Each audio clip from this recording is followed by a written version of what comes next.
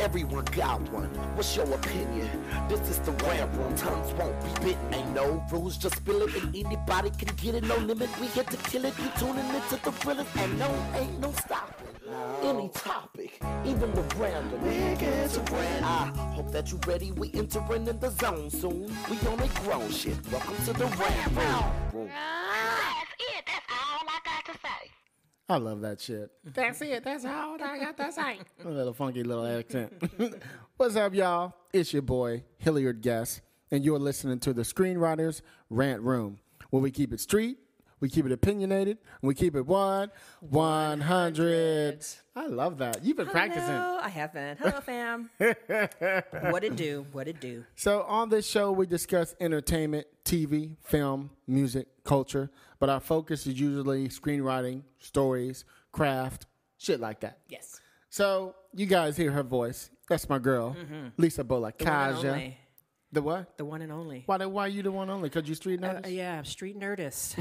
Why they call you street nerdist, little girl? Well, because, sometimes they need to understand that people, it's like the rap song, started from the bottom and now we at the top. We all here. Yes. And, I'm street and I'm nerdy. I'm just me. I'm just She's me. just a combination of street and nerdy, so I you don't give want to you fuck with her. everything. That's what it is. You never know what's Okay, gonna she'll catch you. Yeah, she'll catch you. So look, y'all listen to the Screenwriters Rant Room. So look, if you're grown, let's get it in. Buckle up. So today, we're going to do a special episode for you guys today. We're going to do one on being fearless. Because we got some issues that we need to deal with. So let me tell you. All right, It's a trip. break it down. It's a trip. Tim. Break it down. So I walked in this morning, and Did you not just pop my... I popped my lip. Okay. Pop my tongue. So I walked in today, and I'm like, Lisa, okay, we got to do one. We got to go in today. Now, most people know me. I'm not somebody who gets depressed. I'm not depressed, but I'm going through like a little thing where I need to look back into my being fearlessness, if that makes sense. Being fearless. So Lisa came up with this topic. I think it's brilliant. And I'm like, okay, so I'm going through a couple things. I got a bunch of projects going on. I got a bunch of possibilities happening, which we all can probably relate to. And sometimes you wake up and it's on a day when every little one of those things come back and tell you no. When it looked like yesterday was a yes, and then today is a no. Right. So I'm like, Lisa, we got to go in about this, And she said, well, let's talk about being fearless. Let's go in. Let's really have this discussion about what that means to keep going, even when you feel like maybe I shouldn't be doing this shit, right? No, I'm not saying that, but I'm just gesturing. Right. So let's talk about that a little bit today. Yes. Well, I think it's interesting because for me, one of the struggles I deal with, because most of the time I try to think of myself as being fearless in terms of what I do with my life compared to a lot of my friends who aren't writers. But one of my problems, and it's something that I deal with, because I do deal with depression. Sure. And being a creative person, most of the time we do, but I do have these moments where I just kind of curl up and I can't do anything. And it's something that I've been dealing with for like years. I've gotten really good at coping with it. But one of the things I have to get over, and I know a lot of it comes from my own perfectionism. I have a serious problem with being a perfectionist. And I'll be honest with you, this has been crippling for me because I come from a background, and I say this a lot on the show, and I joke because I am black. No, you are not. I am black on purpose every day. I'm like the old school. I'm like the generation. They call it a lot of my friends. My old. You old one of them. school. You one of them 69 sisters. Oh my God! No. It's funny because I've always been like I'm always attracted to older people, and so a lot of the people that I hang around with are like old heads, like old Black Panthers and old Pan-Africanists and old like the people who are the old race people, like that hardcore, because there's just something so. I don't know if it's romantic to me, that whole idea that they have this purpose in their life and they're struggling for something good, whereas I come from a generation that we kind of benefited from that labor, and I think we got kind of complacent. But I was still around enough older people who were always putting it into my head that you got to be the best. And coming from a Black background, that means having to be better than anybody else. And that's crippling because you have to understand historically, in order for Black people to be accepted, we had to give up a lot of cultural things to be accepted. And basically, I hate to say it, is to act as white as possible. And one way to do that is to be better. Act as white as possible. To act as, that means that I grew up where we could not use slang in the household.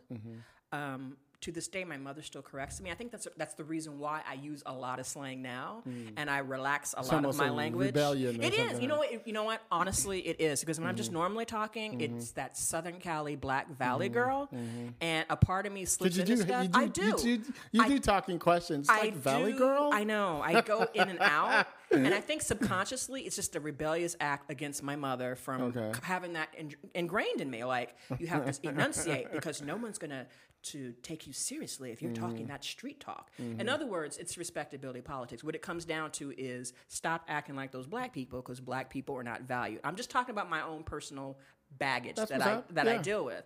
And because of that, one way to get over is to be better than anybody else. And that was a survival technique. If you are better than anybody else, there's no way that people can deny you or tell you can't have or do anything. But the problem with that perfectionism, for me, it cripples me, because a lot of times I won't submit work, especially with my fiction writing. A lot of times I won't submit stuff out because I don't think it's good enough.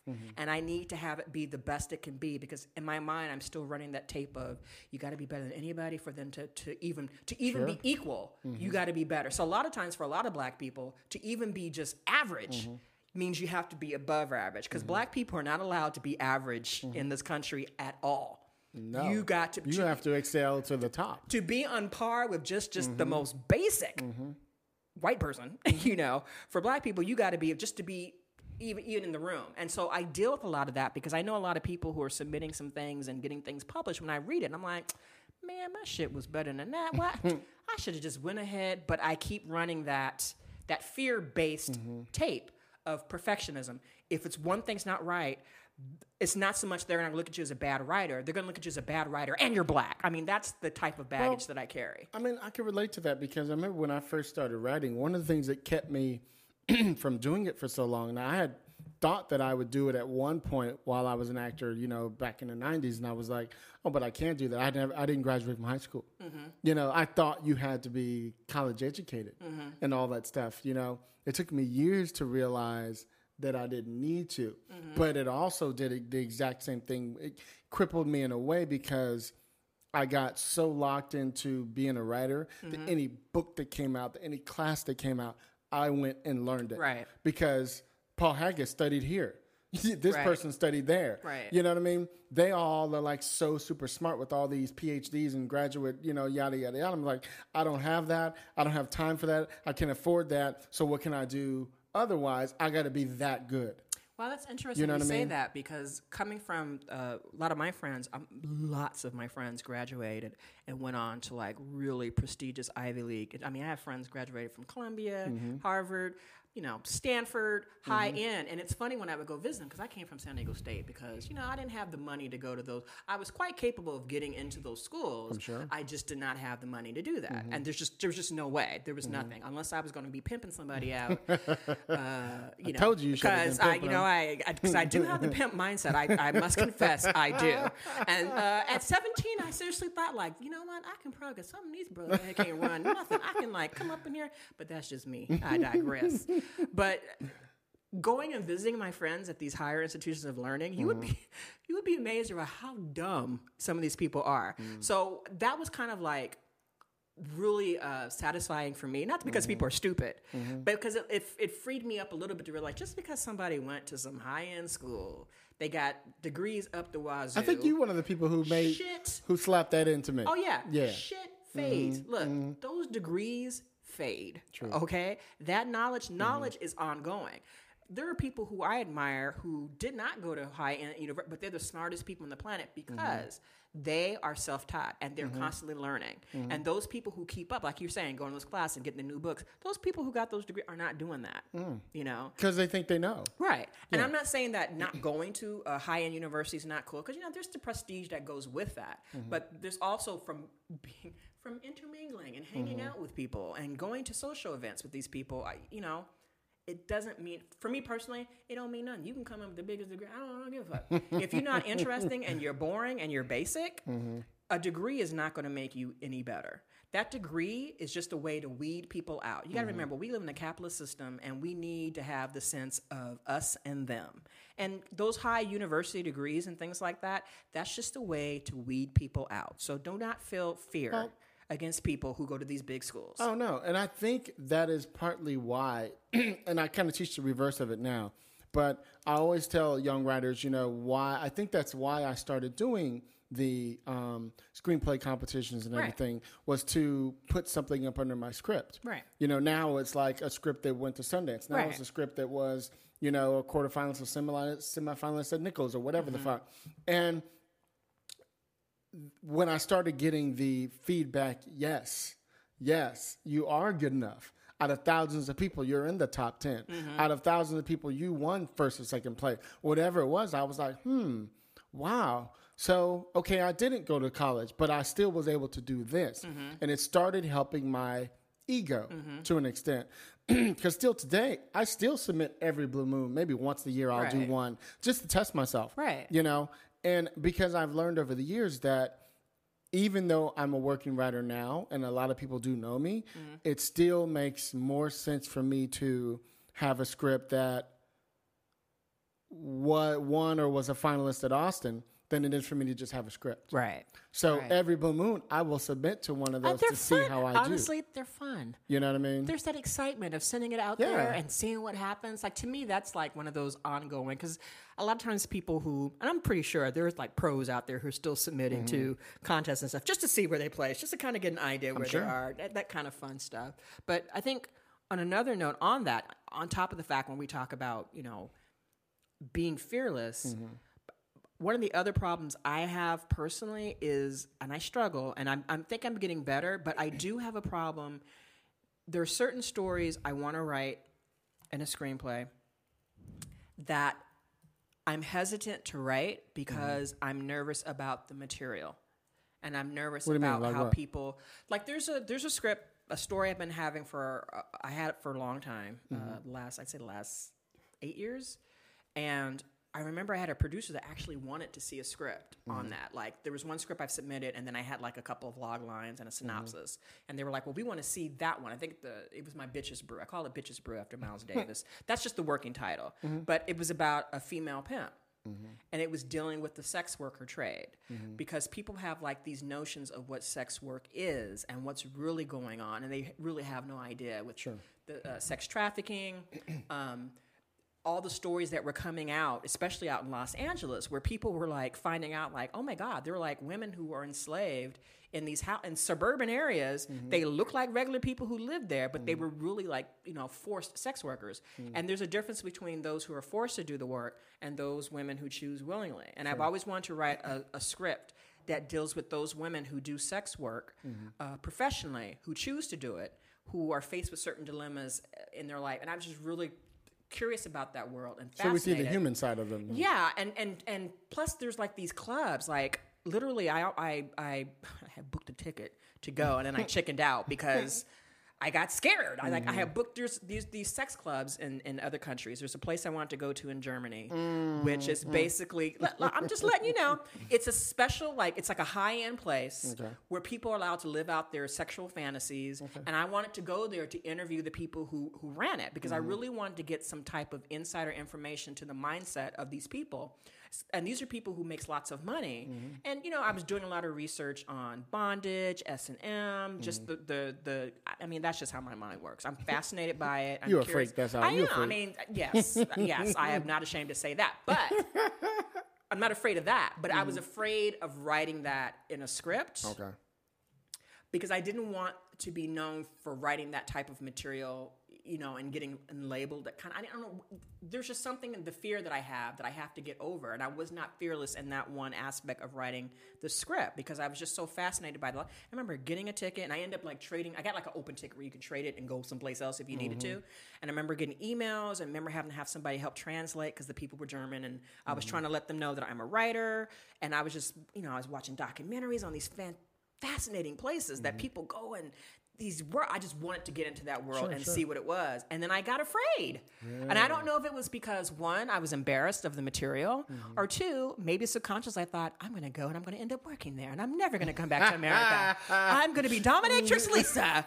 And so I'm like... Live out my wildest dreams. My life. And just have these crazy places and adventures. And I chickened and I should have gone. And to this day, I think I need to go back and deal with that. But that fear of writing something I really am interested in, but I think I'm just afraid of judgment on the material, Because I tend to be fearless about everything else, but it's just like in that one aspect of a story that I really want to tell, I can't get past that, Then that sounds like... Now, did you grow up in the church at all? Thank you, Jesus, no. Okay. I was just wondering. But I was one of those types that my mother was born in my grandparents were very religious. Okay. So really strong Baptist, Methodist background where they. So even though you didn't have to go to church, it still was in the house. My mother, we would go like on Christmas and Easter, and every now and then the little Salvation Army little truck would come by and pick up us little low income kids and come take us around. And so my mother felt that it was important to be baptized and to go to church occasionally, but because of her experience with it, she didn't force it on us. And I think that was a blessing in disguise because I think it allowed me to be a more freer thinker. Sure. Although I grew up around a lot of people who are religious. So even though it's funny, I can be in religious environments and I can fit in. I'm just curious because you're talking about being fearless because you actually, to me, are somebody who is fearless for the most part that I know of. So it just made me think about, was that part of it? Because it's usually something that people who come from that background are fighting and battling of, or maybe should I or shouldn't I? People are going to judge me. Oh my God, what are they going to think? I think now that I've said it out in public, I was like, I'm probably going to get over it now. Okay, you blasted it now. I don't but I think what it is, I think honestly, what it is the fear of what people would think of me. They would see that maybe I am that freaky. Maybe I am that weird because the subject matter I'm touching upon. It's some pretty heavy stuff. Let me ask you, what's the difference between that and all the other crazy horror sci-fi? Because sex work... People getting killed, paranormal shit that you write. Sex work is real. Yeah. And I want to respect the women that choose to do it. But at the same time, I want to be cautious and not overlook and disrespect those who are forced to do something, especially when it's coming to do with children and sex work. There's a huge industry of that, and it's that fine line. And I don't want to come off as people thinking that I'm okay with that. There's certain aspects that I'm curious about, I'm interested in, but I'm just worried that people will think that, oh, she just thinks that's okay. It's the same kind of argument. I think as long as there's somebody in your script who's a voice of reason. I do have characters that are like that. You know what I mean? Then it answers the question. But my protagonist is someone who has grew up, whose father is a pimp, who has grown up in the lifestyle, who has one-upped and done better than her father in the business because she has branched out into other things. Okay. And her dilemma is coming across some people who are dealing with certain aspects of the business that she's not interested in. Okay. But my fear is exploring that and not giving credence to it and making it think it's okay. It's the same...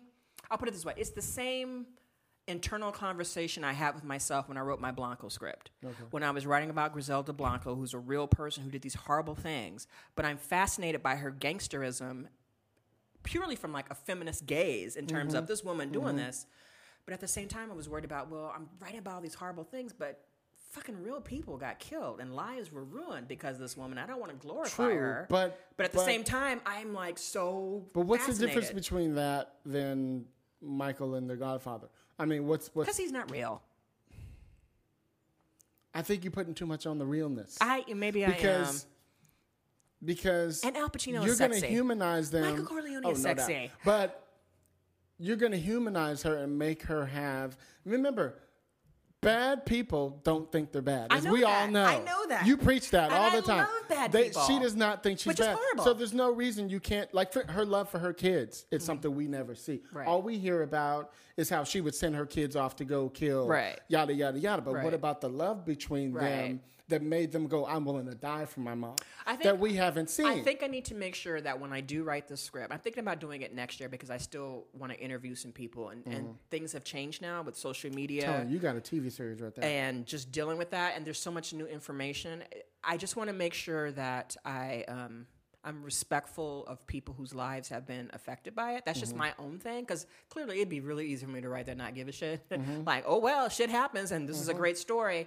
But that part of me who realizes that stories are so important. I know we did an episode that talked about why do people write and how stories resonate. I want to make sure that I'm not putting a certain message for people to take it and think that I think that certain things are okay. I'm just purely coming at it from a writer's fascination with character, and that part of me is just really sensitive to real world issues, and I just have to get past that. I mean, I eventually did write the Blanco script and got over it and did what I did. Yeah, no doubt. I just need to do the same thing and get past that fear and just tell the story I want to tell and fuck everybody else who what they think. I think you have to. I think as long as you have a character that, if there's something really, really, like they make the detective who's against Blanco, for instance. He Right. wants to take her down. Right. So he's the voice of the opposite, if you will. You know what I mean? So as long as you have somebody who represents the world. What if I want to just tell a story and not have that character? And that's the type. I think that's what I want to write. I want to see. write where it's Here's the world, unapologetic. it's just what it and is. just it is what it is, and you will deal. And that's the world I want to write. And to me, that's a script that's probably going to win Sundance. But it's that me getting over the responsibility, because I come from a tradition of being responsible for other people. Yeah. And how things are displayed, and I just want to be respectful for the people and the women who do the work. Now, okay, listeners out there, this is really interesting. I'm so glad you're being vulnerable about talking about I this. am. This is It's great. like This is great. I'm waving my freak Because flag, here's and the now you interesting know. thing. We started this conversation with her telling her about myself being vulnerable about how I feel, but actually in talking to you about it, I'm feeling really good right now. So it's funny. Oh. Just in hearing you Yeah. talk about how you're going through what you're going through, Right. in me trying to talk you through it is making me think about my own self. If that makes sense? Yeah. You know what I right, mean? In a right, positive way. Right. But listeners, this is an interesting dilemma because I think we all have done it in our own way on some script about something that we were uncomfortable about talking about because people are going to think it's us, right? But if you think about some of your favorite writers that you talk about, don't hold back. They give a fuck. They put it out there. You know, and that's why I made the comment that based off of what I know, and I know your writing is fucking awesome. If you write the story you're talking about with fuck them, despite the fact that there might be some uncomfortable shit in there. Right. I mean, look at you like, we had, what's his name on the show? Steven, and he was talking about he likes to write those dark, what's his name? What's the character, the filmmaker's name? And you were like, oh, I love him too. He likes to write those dark scripts with, what's his name? So many good writers out there. I know. Anyway, that he was naming some filmmaker that you loved that writes those weird, dark movies. And that person he doesn't give a fuck. Right. Now, the movies aren't big time, Right. but he makes them, he has this little niche audience. Right. Everybody respects him. Right. And you're one of those people. Right. But you watch his movies and there's some odd, weird shit in some of those movies. And I say, why not today? I think we can handle a lot more than we thought we can handle. I think intellectually, Yeah. I know that. Sure. Emotionally, when I'm sitting on that blank page and like the script, the Bitches Brew script, I have the outline, I have the synopsis, and I wrote the script halfway and I just stopped because I just thought, I can't.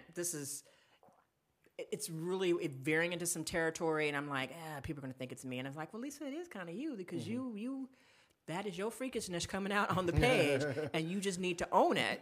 You know, don't be ashamed of it because I'm sure there's other people out there who'd be interested in it. But it's like just getting past that, and I think it's just the old school respectability politics. And I think that this is an interesting one because I know a lot of the writers out there can relate to what we're talking about right now. And I think that here's one of the cool things, Lisa, is we both are still in the independent world where we can experiment. This is the place where you do. Right. Because once you get in, you're not going to be able to write a script like that. It's not commercial enough. That's true. And I know this. It's just a script. You're just writing a script. You keep acting like keep acting like the movie's coming out tomorrow. That's just me visualizing. The movie's going to come out and do this. And No. I'm going to do it. I am going to do it. And that's a thing for all of us writers. We need to write that script that's in us.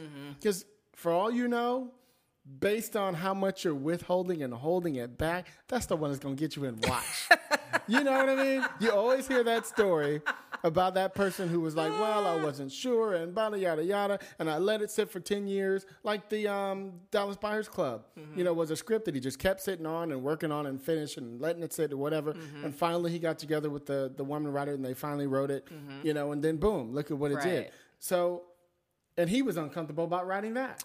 It's good to hear that, because literally that's what it is. Because this character, even though her life is not like mine, her thinking in terms of, and I really just wanted to write a script that dealt with like raw sexuality and deals with people's psychological uses of it, especially when we're talking about bondage. It's like with a conversation I was having with a couple of friends, and we were just like joking around, like, well, if you're doing the bondage world, and because part of my research is dealing with these different sexual aspects. I mean, there's so much sexual proclivities out there, and so many things that people are into that you wouldn't think was sexual at all, but it's like subcultures within a subculture.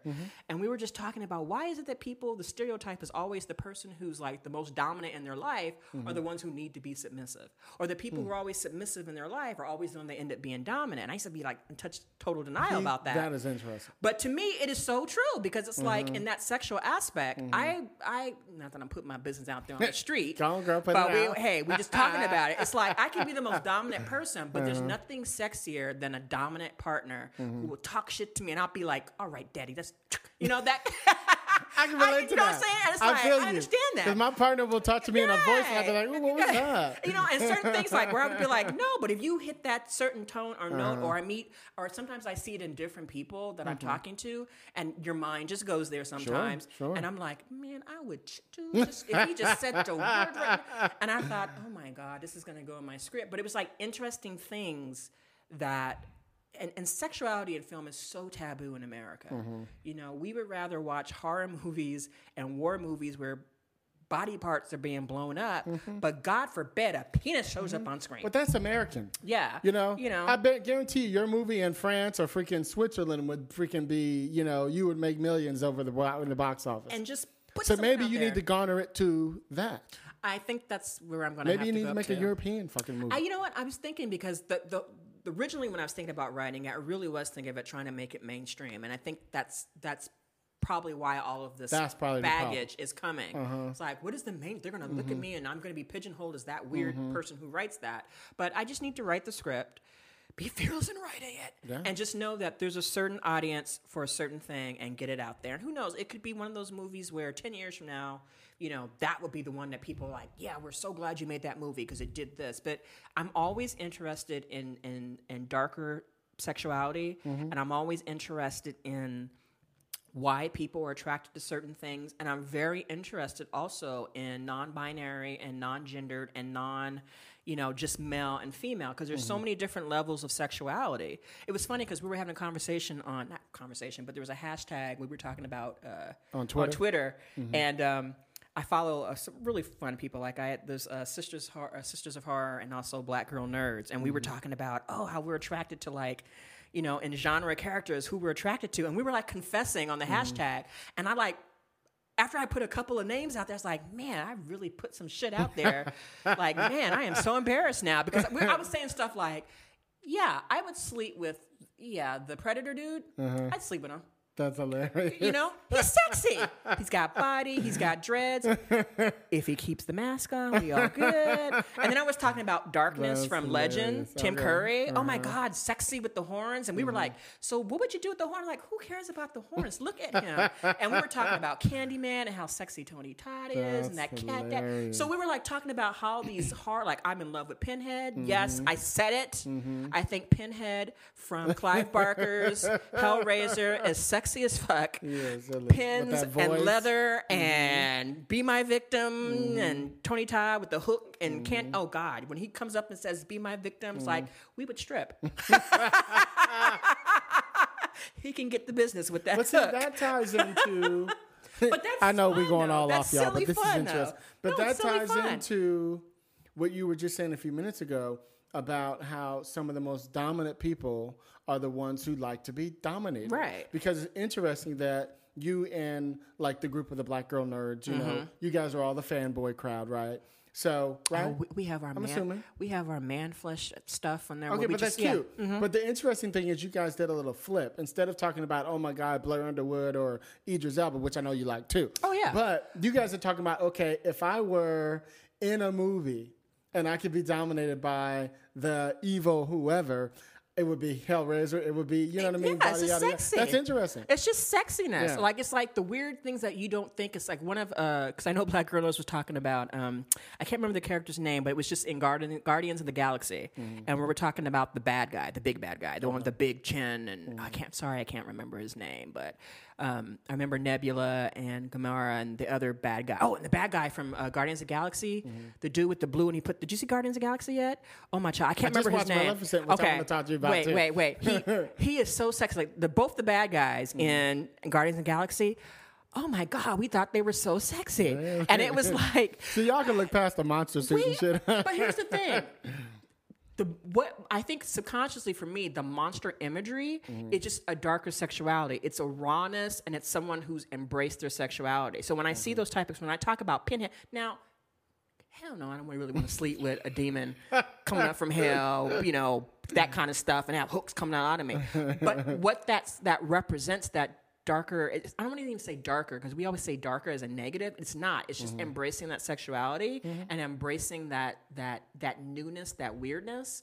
Like, that is such a turn on for so many women. Like, I was amazed at how many women were on that hashtag. But you're attracted to the confidence of it, because they are like It's super super confident. confident, and it's even because it's funny because like we're talking about Heimdall, Idris Elba on there. It's like making it rain on Heimdall. We talk about these characters, and there's just something smoldering and sexy that's better. Like Loki, I love Loki. Oh my God, he's so sexy, and there's that, and it's like. Thor. Who gives a fuck about Thor? Yeah, he got buffed out. He got his little blonde dude. But there's nothing quite as sexy as Loki and his leather when he's talking. And you're just like, he could say anything to me and I would do it. And if Thor said it, it just wouldn't be sexy. It'd be corny. It'd be like, get out of here. Nobody wants to sleep with you. But you know, it's just that embracing of those shadow sides of yourself. I guess it's just interesting. Well, interesting, because I was thinking about being fearless. And I was just thinking about, I was mentioning to you before we started taping the show that I'm somebody, I don't usually get depressed. And usually it's because I work through it. Whenever I'm feeling like kind of how I was feeling earlier today, we're here in my office, I would go to the computer and I usually either watch something or I read something that gets my mind off. Right. And it's usually, you're gonna laugh at me, it's usually a scene or two from 30 Days of Night or something, or one of my favorites, which is Day of the Dead with Ving Rhames and Mekhi Phifer. There's something about that movie that just makes me smile. I don't know what it is. All the sequences are just perfect, on the money. Wow. And so it's 30 Days, on the money. And it just makes me go, okay, I can do this. I can do this. You know, oh, I love how he said such and such. Right. Whatever it is, just makes me get into that mode. And I was thinking about how you were saying earlier about being better than. And I think that people always ask me, like, how is it that I write every day? And I'm like, well, even on the days when I can't write, like today would have been a day I couldn't write. Right. However, I would have listened or I would have read. Right. I don't let one of those days go by. Right. And I was thinking about something you guys said. We did an episode back with the Derrick brothers, and they were talking about, Will Derrick was talking about going to the beach, which I know something you do all the time. All the time. And he was saying, and I was going to ask you about this, I didn't want to have him elaborate on it at the time because we were kind of moving along, but he was talking about how he read something about the salt water does something to your, can you explain that a little bit? What was it? It was something. 'Cause this might help people about getting out of their funk or whatever it is. Do you remember? I don't know. It's just something about the salt. Well, for me, I know the salt water for me, it kind of purifies the body. Okay. The smell of it, the taste of it, being the salt of the earth. For me, it's like the whole ocean water, the air. It's just something cleansing about it. And for me, one of my favorite loas are, one of the goddesses from West Africa is Yamanya.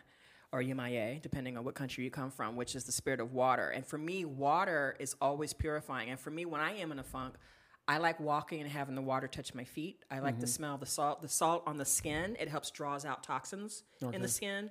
It just makes the body much cleaner and purer and more, I think for me, psychologically, it makes me more receptive to thoughts and energy. Because a lot of times my favorite thing to do is I'll put my iPod on. I'll take off my shoes, and I'll spend the whole day at the beach walking up and down with the water. I swim a lot, too, in the ocean, but it's something cleansing. And I think what it happens is spiritually, it just opens me up to so many ideas. You'd be amazed at how many story ideas and stuff I get. Just the rhythm of my feet hitting the water, smelling that salt, and having that salty taste in my mouth. It just makes me feel good, and it makes me. Do you look out at the water and just think about the possibilities? You think it's got something to do with it? And the one thing that helps me a lot is is like this ocean has been here since the beginning of time. Okay. This ocean's gonna be here after I leave. True that. This water's gonna keep coming in and out. So whatever bullshit I'm dealing with right now, it don't really matter to this ocean. It's a matter of what I decide I'm gonna do with that energy. Am I gonna do this shit, or am I gonna just fuck around? Because the ocean is gonna keep coming in and out. You know what I always think about when I go to the ocean? Think about me.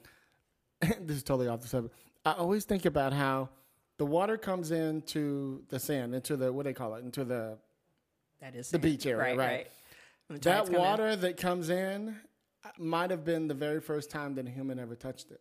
Because it keeps doing this. Right. It keeps recycling itself back out. Right. So you keep thinking about, yes, there's like 100 people on the beach, but every time it touches their leg, it's probably a person that never touched it before. Right. You know what I mean? I've never, but I think about stupid shit like that. No, I love it. And one of the things I always do is I always take like some sugar or a little piece of candy or something, and I always give an offering. And then I take the water and I actually pat it on my head, right above the third eye, right above there. One is just to respect that my ancestors came across that water. I'm one of those people, like so many black people here, who actually made it over. There's plenty of ashes in the water. Yeah, many of I'm one of the few that actually made it over, and there are some who didn't. So it's kind of my way of honoring those people, and also knowing that those stories, that those old enslaved Africans who wanted to see that future, who want to see me be where I am right now, it's just a way for me to pay homage and to let them know that, hey, I made it.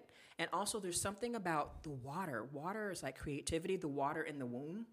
It's just something about those creative dark waters that always makes me feel like I can do anything, that the possibilities are endless. Okay. And I need to be near water. Like I always tell people, I can live anywhere in the world, but I have to be by a large body of water. Lake, it could be something. It has to be. If not, I don't function well at all. Interesting. Okay. Because I'm one of those victims who lives... I'm a secret mermaid. I think originally my mother just found me on a beach somewhere and picked me up, and I just grew legs. And one day I'm going to return to the water. But water is healing, and water to me is creativity. Okay. So since we're talking about being fearless, right? Let's talk about, because this is something that both of us need to do today. Let's talk about taking chances. Okay. This, which is still under the umbrella of being fearless. Yes. Let's talk about things that writers can do to take more chances with their career. Like we were talking with the brothers the other day about going to networking and, you know what I mean, all those different things. Like I've found in the last 2 or 3 years, I've really been getting involved with different committees at the Writers Guild, just to keep my face out there. Now when there's something going on, people hit me up going, Hilliard, are you going? Right. Hilliard, we want you to be there. Right. Matter of fact, because I sit in the front seat, people have a seat right there. It's already reserved for me. They know I'm coming. You know what I mean? But so they like, we got you one in the front. Right. Don't even worry about it, you know? Right. But they like my presence. I'm somebody, I'm not afraid in being fearless to ask a question. Right. You know, if there's something going on at a panel, an event, or whatever, I'm one of the ones who, if I have a question, I'll be the first person who starts the whole question thing going. Right. And they like that about me because I'm when we have a committee meeting, I'm one of the people who has, you know, anybody have something going on? I have something going on. Right. You know what I Right, mean? right. So let's talk about taking chances for you. Well, one of the things I think, and I used to tell this to people all the time, and a lot of meetings I go to, like one of the things that really helped open me up and made me really to like want to take a chance, it was going to film festivals outside of LA, away from my comfort zone. Like it's very easy to go to a film festival in LA. There's like so many of them. But when you start going outside of different states or even other countries, there's something, I don't know, I think it gives you a rush. And it's very, what's the word I'm looking for? I don't know, it just makes you, I don't know, it just pumps you up and energizes you to want to make film. It's something about being with other people, especially when I went to like Sundance and a couple other festivals where you're meeting people from other countries who are jazz and they want to talk about film, and just being in that environment, it's really stimulating. I can relate So to that. one of the things is people have to get over, and one of the fears is people have things being expensive. You know, Absolutely. I'm not going to have enough money. I had to tell people like, you need to stop putting that out there in the world. True. The first time I went, basically, it's like I went in 2007, and I think that was the first year that the Black House was there. I love the Black House. Shout out to the Black House. I love them. Oh my God, that was such a great networking experience. But the idea of just like, I'm going to go. I'm not going to worry about how much money I have right now. I'm going to plan to go to the next whatever the thing is. I'm going to start saving up money right now. I'm going to start looking at prices and flights. So you invested in your career now. Thank you. And basically, it was the fear of worrying about one and not being able to have time off. Oh my God. Some of the things that people do is not so much money. It's also whether at your job you'll be able to have to take the time off to do it. And they're afraid to ask their bosses for that time, or they're afraid they're going to get fired. And at that point, I just said, I don't care. You know, I'm going to go. But if I give them a year in advance notice, hey, I'm going to be going to the Sundance, I'm going to go to the Austin Film Festival. I'm going here and I'm going for a whole week. You give people enough notice and you start changing your behavior to save your money up. Because I'm going to be honest with you. You stay an extra hour here and here's there the or thing. something. The festivals aren't that expensive. They really aren't. If your monkey ass wait to the last minute to get your ticket and get a All of a room sudden and all it's that, $300, all of a sudden it's like $600. it's really like literally when I went to Sundance in 2007, I only spent $1,000 and I was there for a week. Okay. That took care of my flight. I think my flight was like 200 something. I think the rental of my share, there's like 7 or 8 of us that rented like a tri-level townhouse thing with a jacuzzi. Okay. Shuttle service right in front of the house. We just walked outside, dropped us off. Right, that's all you needed. And whatever like souvenirs and stuff. Like literally the cost of the festival itself was like maybe in housing was like $700. The extra $300 I spent, just Food and all that maybe other just shit. buying shit and you know buying. Hey, who's got this DVD? Oh, let's go. Hey, let's have a party. And that was the best thing I ever did. Is if you ever go to a festival, and especially if you rent like a house or something like that, which is a lot better than renting a hotel I know, room. because we have our vacation rentals and people are always having parties in our house. It pisses us off. We would go to we would go there and we would say, hey, why don't you guys come over and hang out? And we had like a little dinner spread. You know, we just got some food, invited some people to come over and hang out and just meet people, and it was just wonderful. But before all the years I had gone before, I thought about going. The fear was, oh, I'm not going. It's going to be too expensive. Oh, I'm not going to be able to get the time off. And the year I did it was like, I'm fearless. I'm going. I put it out there. I'm going. This is what I'm going to do. I started looking up, started hooking up. Hey, who else is going out to Sundance? Start going on message boards. Who's planning on going? Just happened to meet some people who were going, set it up, do it, and just did it. And it was the best thing I ever did because I made so many connections from Sundance that have lasted me till now. Unfortunately for me, I do a lot of traveling overseas.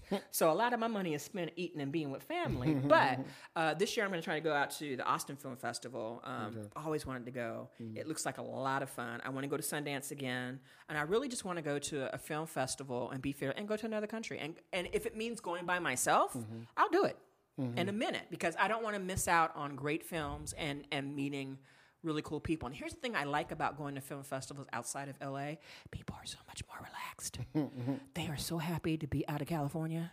You would be amazed. You'd be sitting there, and then you'd be amazed that you just sitting there talking to somebody and you realize, oh my God, that's so-and-so. That's actually probably, you made a really good point. Like, There's what? something about, now you and I have, been in some festivals here with our projects, and we have judged for different ones, whether for their screenplay competitions and some of their film competitions.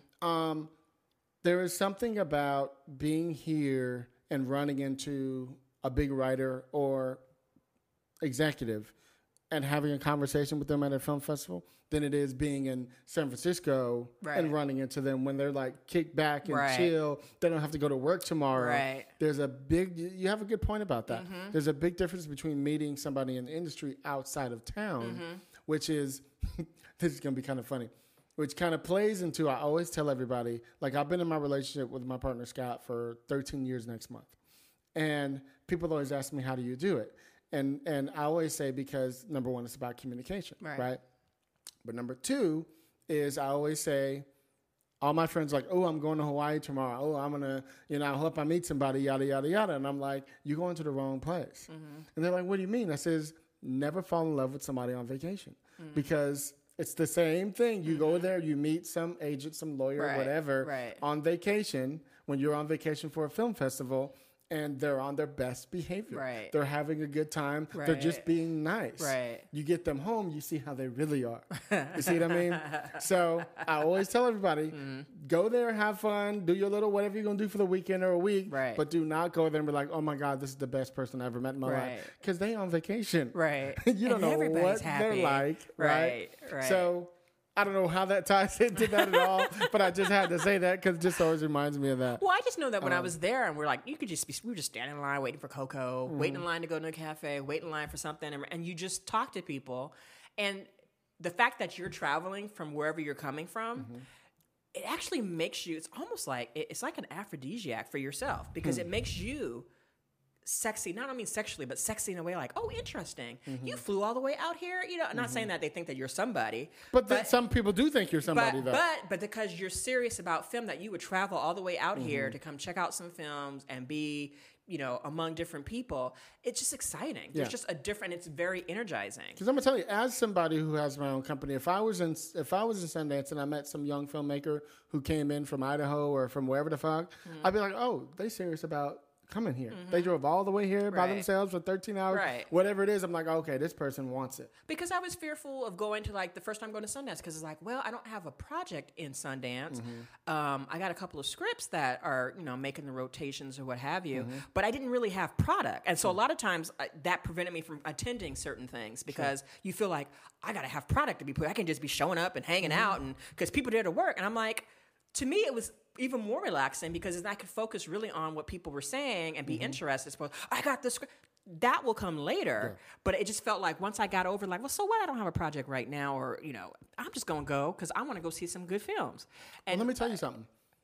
In talking about being fearless, right?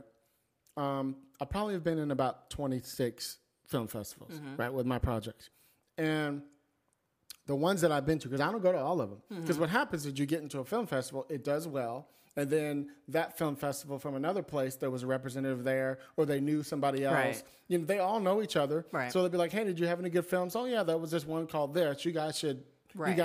So all of a sudden you get a call from this company in Philadelphia, this one in Rhode Island, or whatever, and all of a sudden your film's being shown all over the place. And what I've learned is in being fearless, the people who win the audience award, let me tell you what they do.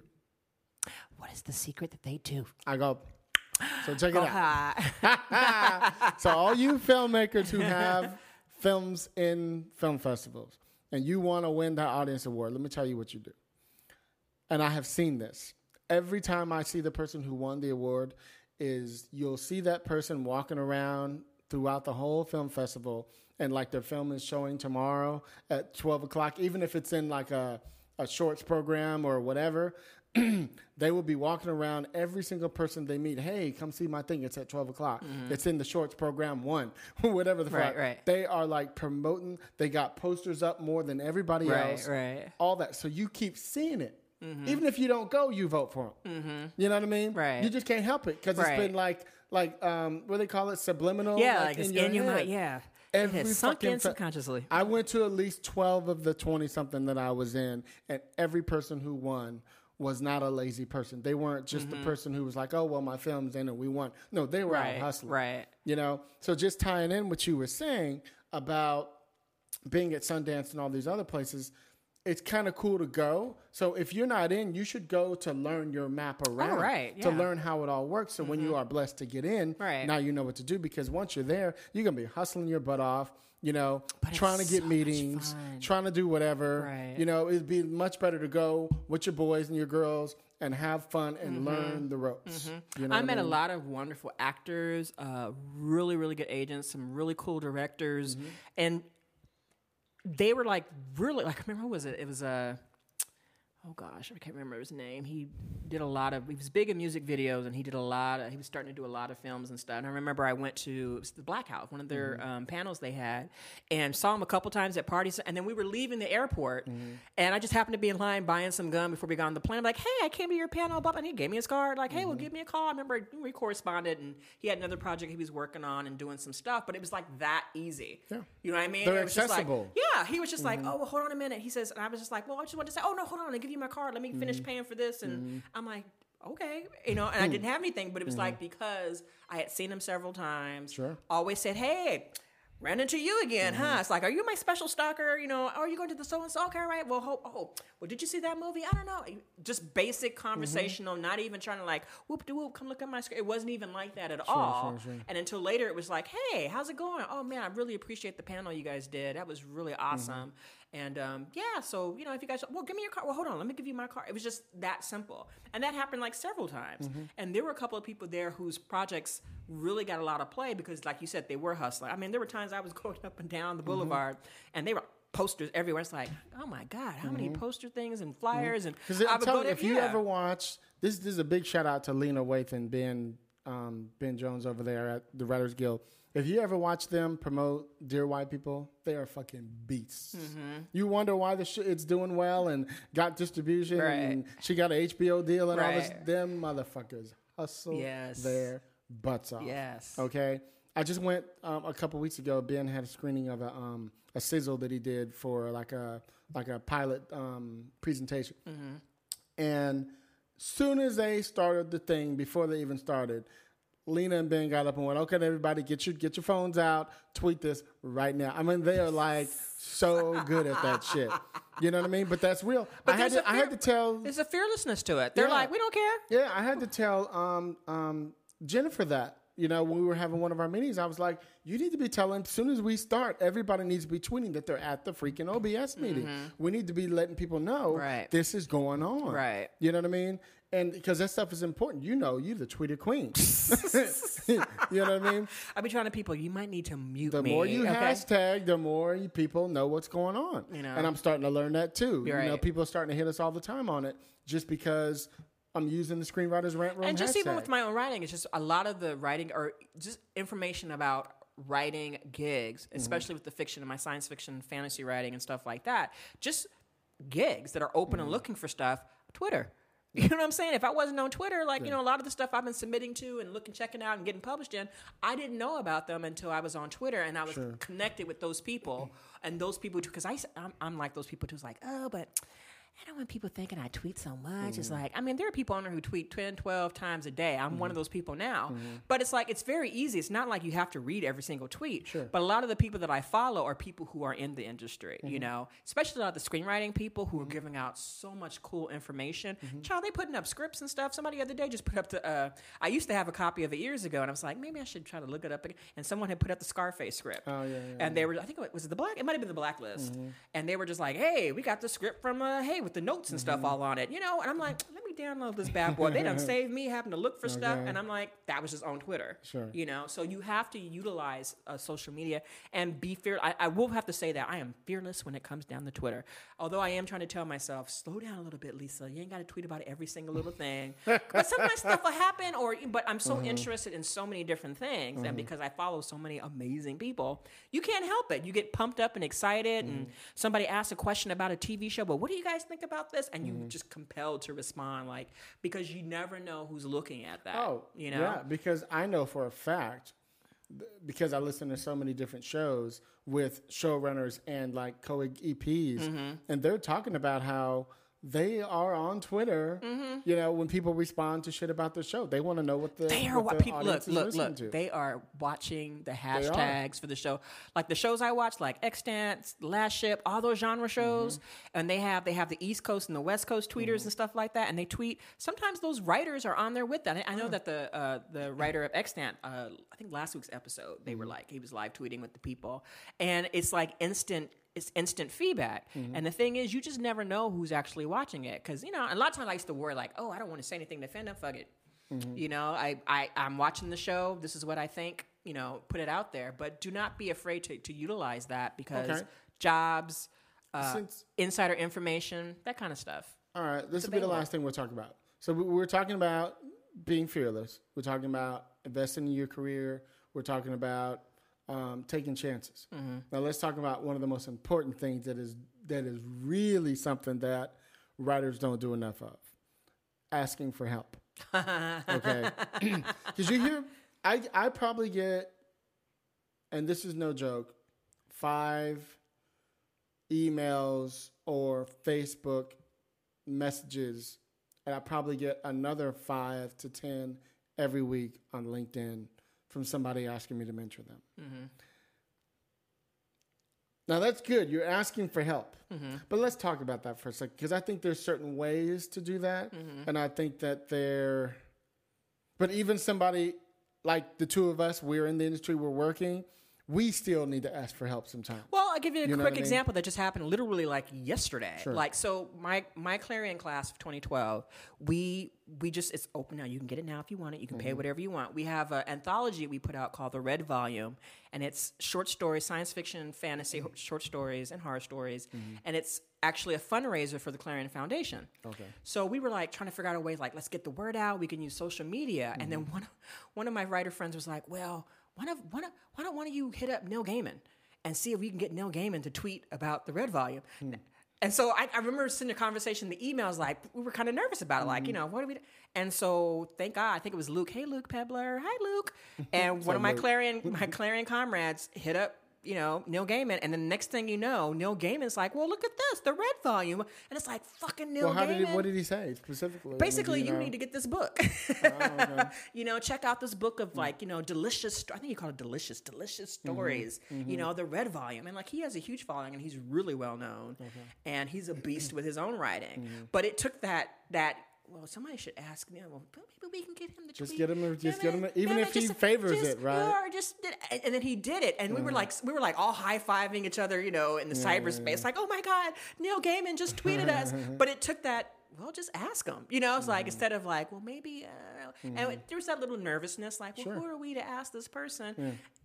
And he did it like that. You know what I mean? So that's like a basic, you know, in real time. But it worked. Happened. And it worked. Yeah.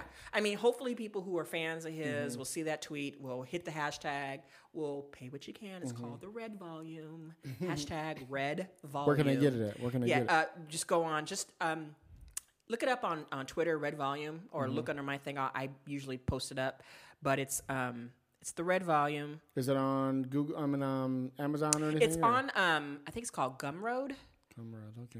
It's just, if you follow me on Twitter, I'm gonna be tweeting the hell out of it for the next month or so. But you can pay any amount. If you want to pay $1 for it, for 17 stories, you can pay $1. If you want to pay 10, all the money goes towards the Clarion Foundation, which is to help science fiction, fantasy writers become better writers and get better material out into the world.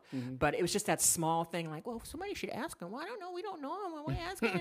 And then he did it. And it's like, God damn, I'm going to start asking for shit from now on, you know? Because, I mean, I talk to a lot of writers.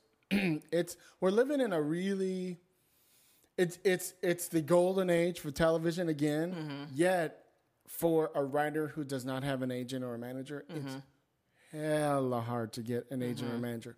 I know of, we were going to have Jenny Frankfurt on soon. She's a big manager. And she talks a lot about how even her medium level writers who are like, supervising producers are having a hard time. She's repping them. She's repping them as a manager, but she can't even get them an agent. And they have television credits.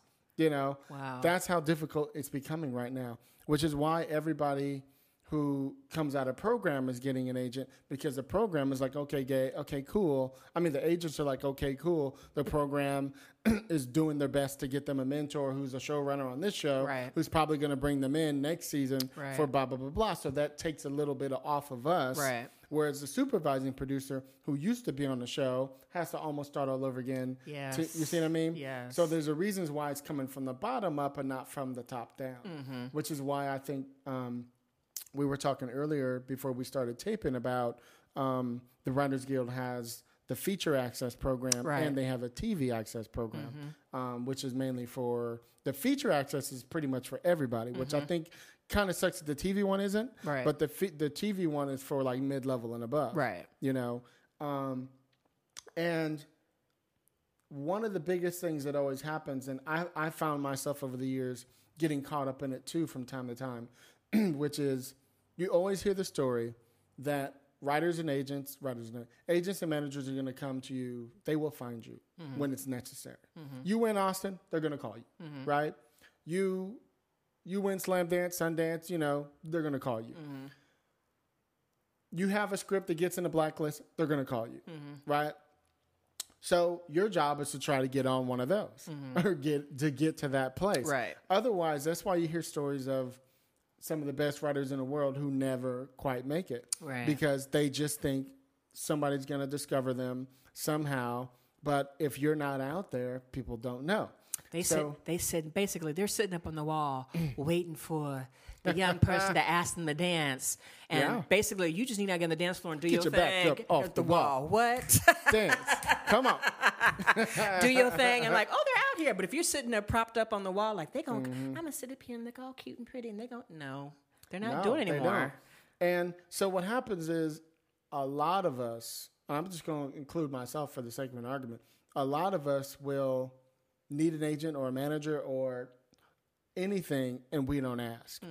And I was telling you earlier about one of my mentors. I was telling her about, trying my best to get myself on The Walking Dead, on the spinoff. Right. And I just happened to be talking to her about it. It just so happens that she knows somebody over at AMC and hit up an email and referred me. I was like, oh, shit, right? Now, but had I not have said anything, I wouldn't have gotten a door open. Right. So the cool thing is for us to ask. Sometimes you have to ask. All people can say is no. What I don't like is, and we can talk about this for a second, what I don't like is, I was telling you, I'm hit on Facebook and all these other places asking me to mentor them or, hey, read my script or whatever, I literally get people going, hey, I just got one the other day from some kid, whoever it is, don't even remember his name, saying, hey, love your show, yada, yada, yada. Would you read my script? And if you like it, would you pass it on to any agent or manager or whatever? And I'm going, I don't really know you. You know what I mean? Not yet. You got to build that relationship with somebody. And then I get ones where people are going, hey, here's my script. Can you send it to somebody else? And I'm going, I don't know you. Right. It's still the same scenario. I respect at least the guy said, if you like it, could you? Right. But then people are going, here it is, send it. You don't get a mentor by doing things like that. Right. Not saying that I'm some special mentor. Right. But that would be from anybody who could mentor you. Right. You know what I mean? Right. So tell me your thoughts on that. Well, I've recently just got a friend of mine up here who just called me and said, hey, this person, can you call this person because they have an idea and I'm thinking, okay, well, maybe there's, some suggestions on what to do, but I'm kind of getting the impression that they want me to write the script for them. Like, they just have an idea. It's like, okay, we're missing some steps here. You can't do everything. But I think there's a certain etiquette to asking for things that you want, Mm-hmm. because you don't want to come off as an asshole and burn bridges and people not like you. And I think that's where the networking part needs to come in. Mm-hmm. And I think people are not willing to network. It's kind of like what what's his name was talking about in his book about the TV writing, and basically how Shout out to Gray Jones. Hi, Gray. There's this disconnect in terms of actually doing the work itself. Okay? It's kind of like, I got the script, I can just find somebody to do it for me. You need to learn how to build a relationship. That, to me, is the biggest mess up and things that people are missing right now. Because there's nothing wrong with like building a relationship with somebody and, hey, I saw you at this thing, and by the way, if you happen to know anybody, do you know of any places I can send this? You know? And depending on what your relationship status is and what type of networking you've done with this individual, then it might be, well, hey, well, send me your script. Let me see what you have. They're missing the intricate steps. You know, they want to go like from A to Z, but just from A to B, you know, and they haven't gone in the steps in between. So I think one of the things that we're going to have to like teach ourselves to do is, one, not to be afraid to ask for what we want, but to ask in the appropriate manner. Yes. Okay. That is important. We are not doing People that. misunderstand that. We are not doing that. And I think that is the biggest lesson, because we can talk about being fearless and, hey, just go ask anybody, but then it makes you look stupid. Okay. There's the steps in between. So the biggest thing we talked about is doing the whole networking thing and not being creepy about it. I guess that's the word I'm looking for. Because there's been a situation I've seen people and they're just like years ago, we had a person that would come to like some of the OBS meetings and stuff, and they were just like making these demands. It's like, first of all, no one knows you. Like, come participate in some things. Come, you know, do some work. Like, you know, polish your script. Do this. It was like, here's my script. Come do it. And just remember that person just got ostracized to the point where they were just asked, like, geez, don't come here no more. Like, it got to that point. And it was They went like, Tom Petty on okay, it's like, yeah, don't come around here no more. Stop giving. No, it's like, don't. So please, people listening to this, yes, be fearless. Get out there. Introduce yourself. But learn how to network and to cultivate relationships. I mean, that might be something we need to talk about another episode on how to cultivate a mentor-mentee relationship. Yeah. But well, let me tell you. Yeah. I told you because I do, you know, some of these pitch fest things like Sherwood Oaks and all these other things. And they literally tell them, do not give your scripts to people. Do not do this, do not do that, and it will end. And I can't tell you how many people will sneak up to me because this is what they think. Try to hand me an envelope with a full script inside. This is what they think. I know they just said that, but I'm special. Yeah, it's entitlement. I'm not like these other jokers. Mine is good. I am the one who is going to take King Arthur's sword and pull it out of that rock. Excalibur is mine, and it's like, no. See, the problem is everybody hears those stories. I was just listening to a podcast the other day. I think it was Gray Jones's show. And he was interviewing this guy who, for like years, he was like an assistant on different shows. And I guess he was working for some big company. And he kind of learned the way around and literally took his script and dropped it off to, you know, some big executive and put it like in the pile and walked away. And because nobody was in the office or something. Right. And sure enough, all of a sudden he gets a call to come into the office. And they're like, did you write the script? Because such and such wants to see you. You know, and he thinks he's in trouble. And then it ended up working out for him. Right. And so people hear those stories that you're supposed to be that fearless. Right. But he was talking about how he worked the game. He didn't just like pop into some agency and leave his thing on a desk. Right. He was in the system working at this company and learned that there's that stack and that room that this agent or whoever he is would go and look at whenever he was like, okay, now I don't have anything else to look at. I need to see what's in this pile. And he would keep moving it up so it became the one that was at the top. You know, which I thought was pretty big. But he figured out the system. And a lot of young writers hear stories like that and think that they need to do something similar. But they missed the steps he was talking about. Like for me, with my relationship with Pilar, her being one of my favorite mentors, is the fact that one, we're going to be doing her show soon. You know, was taking her classes. Two, whenever she was going to speaking at an event, going to that event, taking my notes and being studious. And because of that, you know, she remembered my writing and work. I got invited into her private writing group, which is really hard to get into. And, you know, after about maybe let's say about a year or two afterwards, was finally asking her, hey, I know you do these script writing, you know, the conventions and stuff. Could I just come work for you? Like, next time you do that, could I be your assistant? That's the way to do it. You know, because at the time I thought, well, I don't know if I'll be able to, afford. I think it was pretty inexpensive, but shit adds up, though. I wanted to have access to other things. I think this is during the time they started charging for every single little thing, but I wanted to be able to have access to other things. And one way to do that is by being the assistant and getting that pass to be able to get everywhere. But it took some time, you know, and before I finally said, okay, I feel comfortable enough. It's like, you know what, Pilar, I really would like to go check out, you know, is there a way I can come work for you? And she said, well, yes. And that was the year that when I went, one of the years I went and worked for her was the year that I got to see Frank Darabont. And that's when I was fearless and did the whole, walked up to him and said, I want to buy the mist from you. And he's like, you got $1 million? I'm like, no, can I come be? And that's when I was not persistent and fucked that up.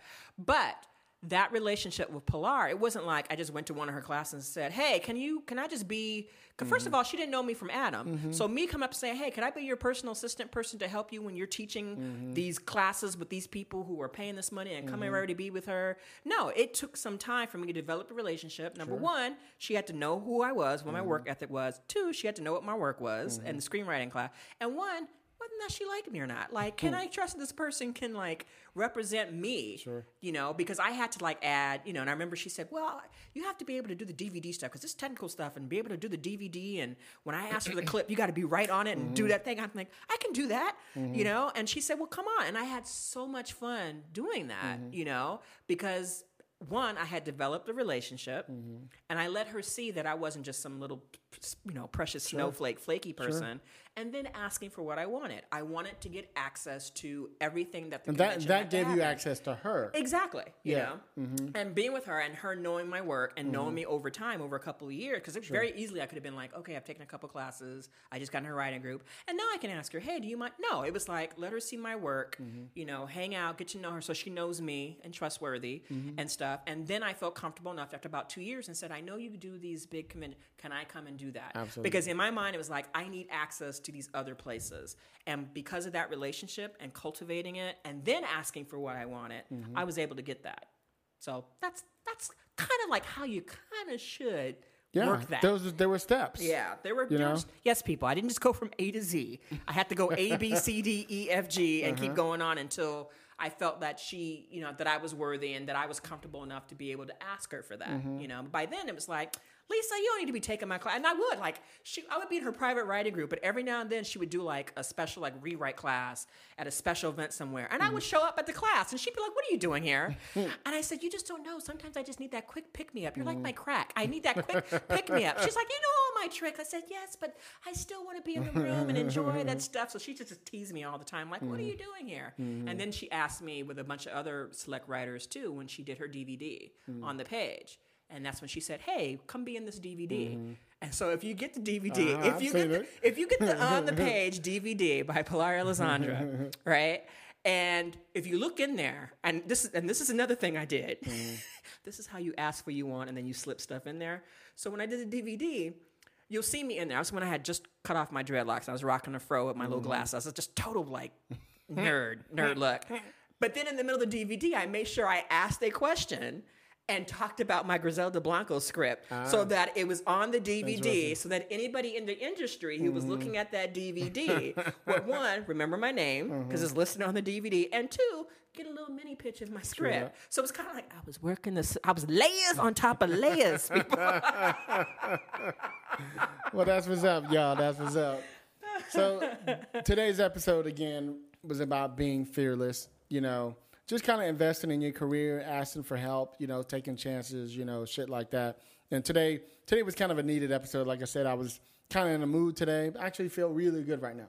Real good. I'm glad we were able to lift that a little bit. Yeah, sometimes you just kind of talk yourself through it. Right. And you just feel like... Because when we get done with this, I'm heading over to Venice Beach to go do my walk. Good. I love it over there. Craziness and that energy. So, yeah, definitely. So, the next thing we're going to get into before we leave is we're going to do the Don't Sleep on Them segment. And I was telling her, since I was feeling the way I was feeling today, I decided we're gonna read something from mine. Okay. Right, we're gonna do something from YouTube. It's coming up. Maybe, you know what? Maybe I'll do a page from my Bitches Brew sex script. Okay. Sex worker script. And just put it out in the world and just let it go, Lisa. So we're gonna read something from mine. This is from a short, like kind of a suspense one that I did that I actually, God, I've been optioned like 3 times on this little short script from producers who wanted to shoot like a really cool suspense action film. And it's called 9 Below Zero. And it's about a hitman is forced to make a life or death decision when his work becomes personal. And very character driven, trippy little short film that maybe at some point I might even direct myself. We'll see. So I'll read all the dialogue, and we'll read it to page 2. You see where it ends? Right, when it cut off. There. Mm-hmm. Cool. Mm-hmm. So it's called 9 Below Zero. Here we go. Oh, just so you guys know, that would be helpful. I might not have set this up very well, but this is the Don't Sleep on Them segment. This is a segment we usually do when we promote like some young writer who, cool writer. Yeah, brand new newbie, someone to look for in the future. Like they've got something, and we want to make sure that you know what they got. Yeah, and I guess just in the wake of me feeling good about myself, I was like, well, I was just scrolling through some of my scripts, and I pulled this one out today, and I was like, fuck it, let's just read something of mine, just so you guys see what we do. So here we go, 9 Below Zero. Fade in, exterior, somewhere in the mountains just before dawn. Dense forest as far as the eye can see. White snow covers towering evergreens like a blanket. Voices emanate, but can't clearly be heard. Clump, clump, clump, the sound of boots cut into thick snow. Whip behind 4 men trenching in a strong formation. The big man in front holds a rifle tight to his waist, ready to blast anything that moves. Heath, the short Weasley man in a dark hoodie, second to the last, fights for oxygen. He clutches a shovel tightly, using it to support his weight in the snow.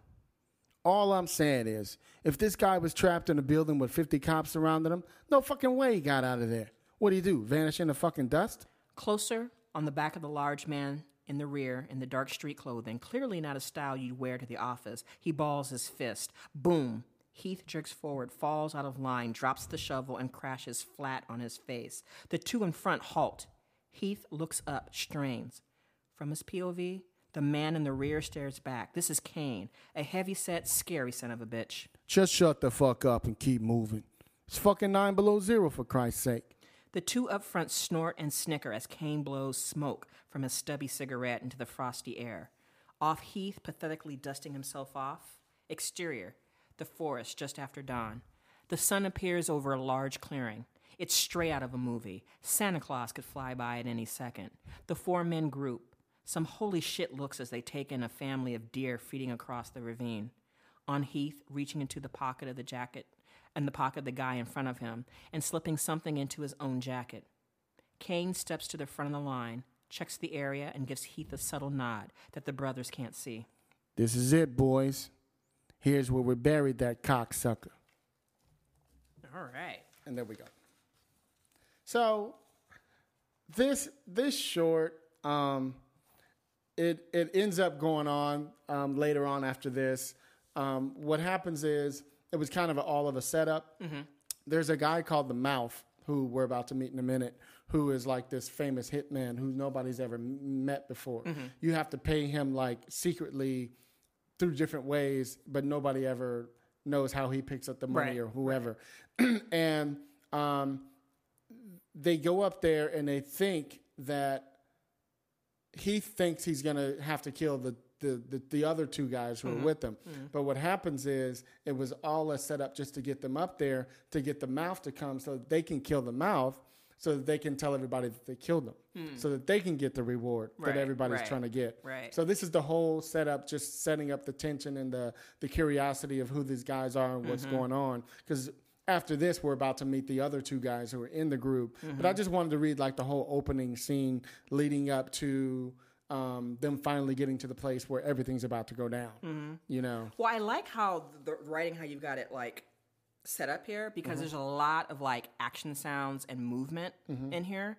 And I kind of get the feel, especially when you're talking about the very first lines and they're talking about white snow covers towering evergreens like a blanket. And you hear the clump clump, which is the sound that your feet would make in the snow. Sure. So you're setting up a lot of sensory material for people who are reading the script. So you're getting a feel for the environment that they're in. And it kind of sets you up because when you think about dealing with heavy snow, lots of heavy stuff, that restricts a lot of movement. So if anything is about to go down crazy, in my mind, I'm thinking, shit, if this was me and you in here with all this stuff and you're already fighting for oxygen, if anything is going to happen, it's going to be kind of difficult because you're not in the regular terrain at this moment. So it kind of gives you like a sense of like foreshadowing and tension on the first page. It's just really subtle in the back of my mind. As a reader, I'm thinking, shit's about to go down. Well, it should. And home dude is already having, problems breathing and stuff, And you're also setting up the personalities too. You've got like short Weasley man in a dark hoodie. That's very clear and very sharp in terms of what he looks like. And then you've got like, the large man in the rear and that kind of thing, heavy set, scary son of a bitch. So you've really got them kind of distinct because a lot of times when you have several characters that you're meeting on the first couple of pages, sometimes you lose track when you're trying to track characters. You've got some really good descriptions of them that'll help me remind me like this is who this person is. Well, it's funny. We didn't continue reading, but when we meet the next two guys, Reese and Widow, here's how I describe them. I'm just going to read it for the sake of an argument. But it says, reveal Reese and Widow. No description needed. Just picture 2 1% bikers on the most wanted list with rap sheets long as elephant trunks. That's all you need. You know what I mean? Yeah. You didn't have to describe any clothing, Exactly. any physicality, like, to differentiate them between each other. Like, he's got the red hair. But no, it's just, you don't need no description on them. Just know that these dudes, they trouble, And just by the names Reese and Widow, like Widow, subconsciously I'm thinking Black Widow. Exactly. I'm thinking Widow Death, and it's like Reese and Widow, like these, you're not messing with these dudes. Yeah, because what happens is we show Heath reaches into his pocket and steals something. Well, what he stole from Widow was a Black Widow lighter. And we see the emblem of the Black Widow, Right. and he lights it for Kane later on, and then all shit goes down. Right. You know what I mean? Right. So it's one of those things where just a bunch of little subtle things are like sprinkled in. Yeah, you're putting in a lot of descriptive words and things that are doing a lot of work without having to put a lot of lines in there to carry that load and what you're trying to describe. And you talked about the snow. I wanted something that was like a real backdrop to character. I wanted it to be like part of the character, so to speak. As we go along, the snow slows them down a lot. When the hitman comes in and it gets into a big battle, there's blood everywhere on the snow, right? You know what I mean? Like lots of little things that you see across the ravine. A family of deer, just lots of little things that sprinkle in. And then the description you put on here, and you talk about the deer, but also Santa Claus could fly at any second. Oh, yeah. So it's straight out of a movie. So we've all seen those beautiful, scenes of the snow and all of that. So just by saying that Santa Claus could fly by any minute, I don't need a lot of description about what I'm seeing. It's like, it's like those beautiful like Christmas scenes. It's gorgeous, family of deer. That's all I needed to put me there in that scene already. And what it was, even though this is a short film, we're only on the top of page 2 by the time you get to that moment. It really was about setting up, like in every time you see a movie, before shit hits the fan, you see something beautiful. Right. You know what I mean? Right. So it was like, wow, look at this. Dun, dun, dun. And those to me are are always, and to me, this is just a side note for me when I see films like that or anything. When I see really beautiful like landscapes and beautiful stuff, and then really messed up stuff happens, it's even more visceral because you've got like that juxtaposition of the beauty and then the horror of it. It's kind of like why one of my favorites, classic favorite horror movies, when we talk about the Texas Chainsaw Massacre, you've got those beautiful like bucolic settings and it's just beautiful, and yet you've got these horrible things happening. So anytime you can juxtapose two images that don't seem to go together with beauty and something with horror, those always they just do something subconsciously to the viewers. Like, oh God, this horrible. It makes it even more horrible. The fact that we got this beautiful snow in your script, and you're talking about eventually we're gonna have all this blood and stuff on there. It's like, oh God, and the beauty and that hits me in the gut. But that's some irony in it, though. Right. I like that. It's like cool. that's how life really is. Like you got this beauty, and something messed up can happen.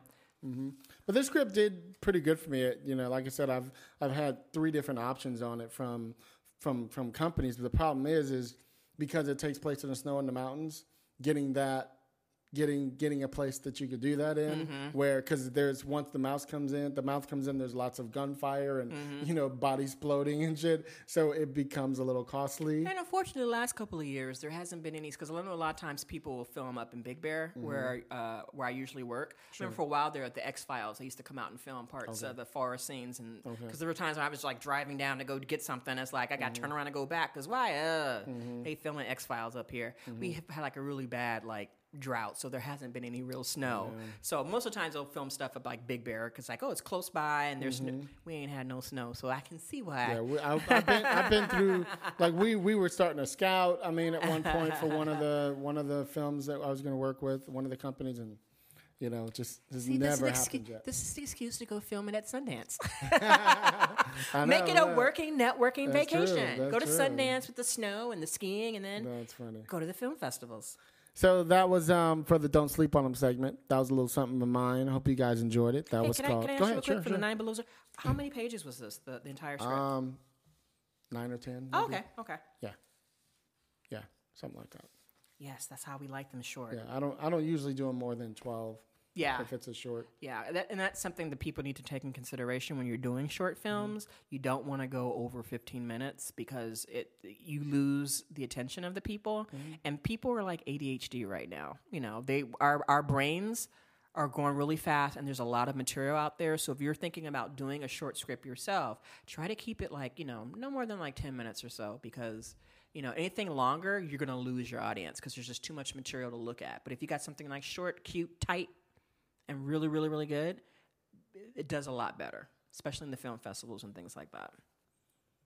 Well, cool. That's what's up, y'all. So I just wanted to give you guys a little something, from mine, one of my scripts. Like I said, the script did really well. We'll see one day we'll make this sucker happen. Maybe I'll direct it at some point because it's very stylized. Let's just go to Sundance and shoot a gorilla. We'll shoot a gorilla style. Have gunfire going and everything. There's a couple of celebrity actors there. Just have them stand there. Hey, how's it going? And we'll be like, what was it? What's that movie with Eddie Murphy and Steve Martin? And Steve Martin. Bullfinger. We'll do it just like. Film it just like Bowfinger. Film it just like that. Hey, Colin Firth, would you just stand right there for a second and go? Girl, you are silly. That's all I'm gonna say. You straight up crazy. So, I hope you guys enjoyed this episode. Where can they find you at? Lisa Coach Jam? I am on Twitter. Don't follow me. Don't follow me. And I'm your host, Hilliard Guess. And you guys can hit me up at screenwritersrantroom@gmail.com. Hit me on Twitter at ScreenwritersRR or Hilliard Guess on Twitter, as we like to say, Twitter. So thank you guys again. Hope you enjoyed the episode, and we will catch you guys next week. Keep it street, keep it opinionated, and keep it what? 100. Peace, y'all. Ciao. Yeah, man, I got something to get off my chest. Everyone got one. What's your opinion? This is the rant room. Tongues won't be bitten. Ain't no rules, just spill it, and anybody can get it. No limit. We here to kill it. You tuning into the thrillers, and no, ain't no stopping. Any topic, even the random. I hope that you ready. We entering in the zone soon. We on a grown shit. Welcome to the rant room.